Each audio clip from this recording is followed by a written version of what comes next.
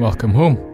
This is Audio EXP for the 3rd of September 2022, and the title of this episode is Wizards of the Coast Foul Up, Fandom Flees, and Tabletop Scotland Booms. Battle Axes and Brimstone are in the spotlight this month, as voted for by patrons. The poll for that wrapped up on Thursday, and that was the night of my day job's end of summer party, where I donned a poncho, mounted a bucking bronco, and could hang on for 28 seconds only. So Battle Axes and Brimstone don't yet know they've won. I will get in touch with them this week. If you are a site patron, and I was really pleased to see some new faces this month, thank you. You can also vote in October's poll, and the candidates are the Kobold Grinder, Symphony Entertainment, Army Blanche Games, Dapper Rabbit Games, and the Grey Fox Literary. There wasn't a podcast last week, as I was in Perth, the old capital of Scotland, for a gaming convention. I promised to do a recap of that, and I will, but let's tackle this week's breaking news with Wizards of the Coast apologising for letting racist concepts into Spelljammer.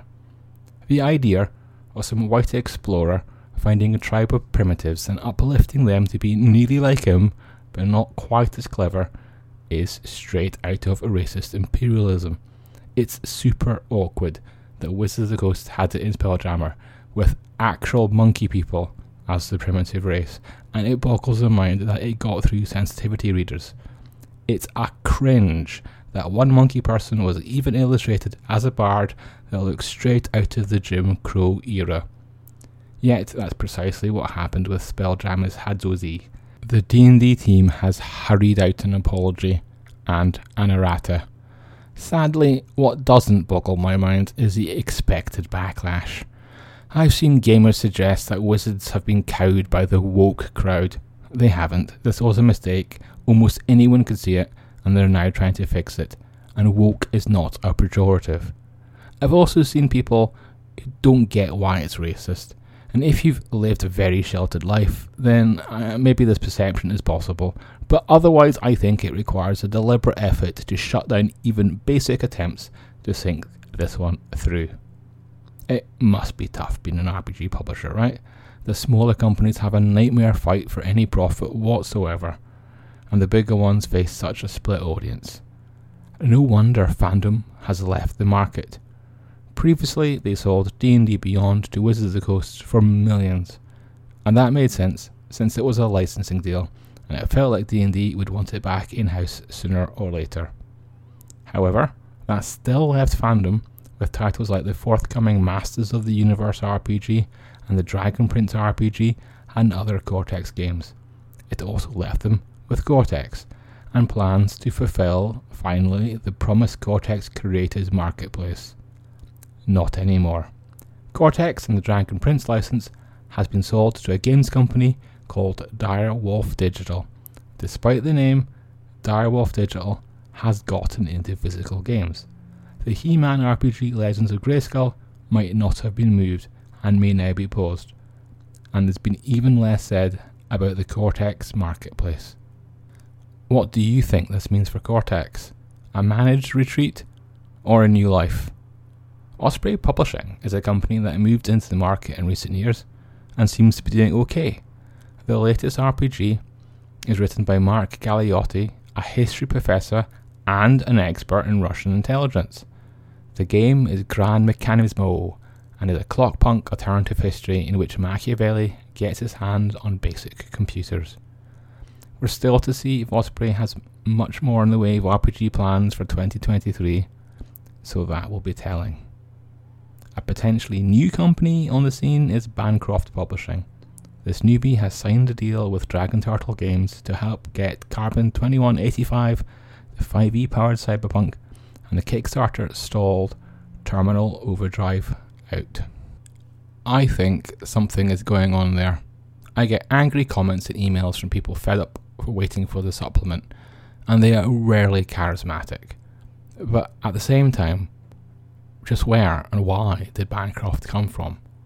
Would it look dodgy if it turned out to be a behind-the-scenes connection to Dragon Turtle? A game still somewhere off Kickstarter, but surely headed there, is The World Below, and I heard about that at Tabletop Scotland.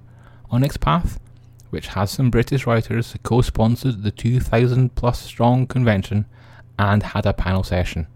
I cheekily asked them questions about their relationship with DriveThruRPG plus Roll20 and learnt that OPP is undoubtedly watching the VTT and market space. The OPP team enthusiastically talked about The World Below, a new creation from them and an entirely new slice of intellectual property. Survivors from some sort of apocalypse have fled underground to find that there are already others here, and some monsters. There's also a corrupting and mutating magic. In some ways, the game is about how power corrupts, and what people do when they get it. Do they trust themselves to make the world better if they keep it all to themselves, or do they share it and hope that it is neither whisked from their well-intended hands nor misused by others? The World Below will use the next evolution of StoryPath, and that's StoryPath Ultra, and it's still very much in development. If I had to guess, we will not see a Kickstarter until 2023. A setting that we will see in Kickstarter before then is Tetsubo, and if you are an old Warhammer fan, then yes, this is the whispered legend of Tetsubo. When Warhammer Fantasy Roleplay was young, Dave Morris and Jamie Thompson designed this distant setting from far beyond Cathay, but Games Workshop did not pick the project up. It's been talked about ever since. Now, Earl of Five Games has signed a licensing deal with the creators. It won't be a Warhammer game, but it will use the Heroes in Hardship universal setting, which is coming from Earl of Fife. And while we're talking Kickstarter, I want to mention Sneak Attack Press's A Graveyard of the Gods, because Matthew Hansen has guested for Geek Native with Gifts from Dead Gods. Graveyard of the Gods is a Spelljammer Kickstarter, and Gifts is a hex crawl table for people exploring the body of a dead space god. And that's not something many DMs have already pre-prepared. Or, if you want something now, not 5e and free, then why not download Challenge Dungeon? It's a 162-page translation from a successful Japanese tabletop RPG, and it is available for $0 from DriveThruRPG.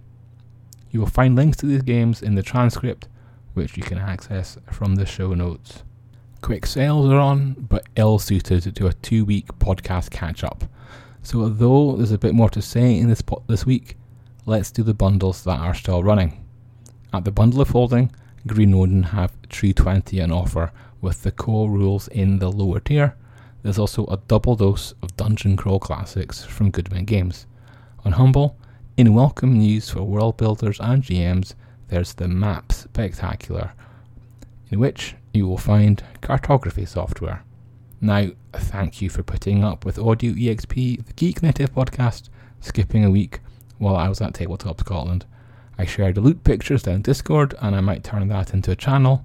The feedback on that idea is welcome. My time challenges continue, and yes, it's self-inflicted mainly, but not exclusively so. It took me many days, too many days, to notice that the Daily Digest email was not coming from the blog. Sorry about that. That took several plugin makers and my host Pagely to investigate for me, and I had to resolve it right by rebuilding everything from scratch with help. However, the site still seems sluggish, and I'm struggling to determine why. That's why Routinely Itemized didn't make the midnight deadline this week, coming out in the early hours of Saturday morning. It takes hours to do each Routinely Itemized, and I have finally gone dark side and written a gentle scraper for Kickstarter to harvest descriptions and names for the write-up. I hope to get the balance right, but to save at least an hour compared to writing it by hand. So, with all that done, does that mean we're out of the woods all the way up until Scotland loves anime? No, sorry, I have a gig in Glasgow between then and that, and then I also have a jinxed trip to Tabletop Gaming Live in Manchester. I gave in to the urge of a press pass, not to save money, because it's barely the cost of a meal, and it's nothing on the travel and hotel.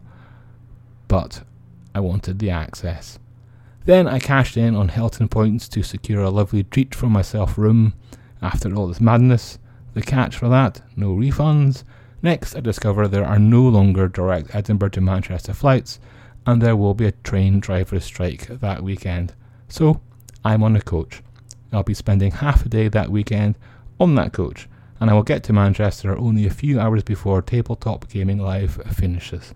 Not ideal, I'll be shattered too, but if you're going and hanging around a Saturday night, as I will be, hit me up.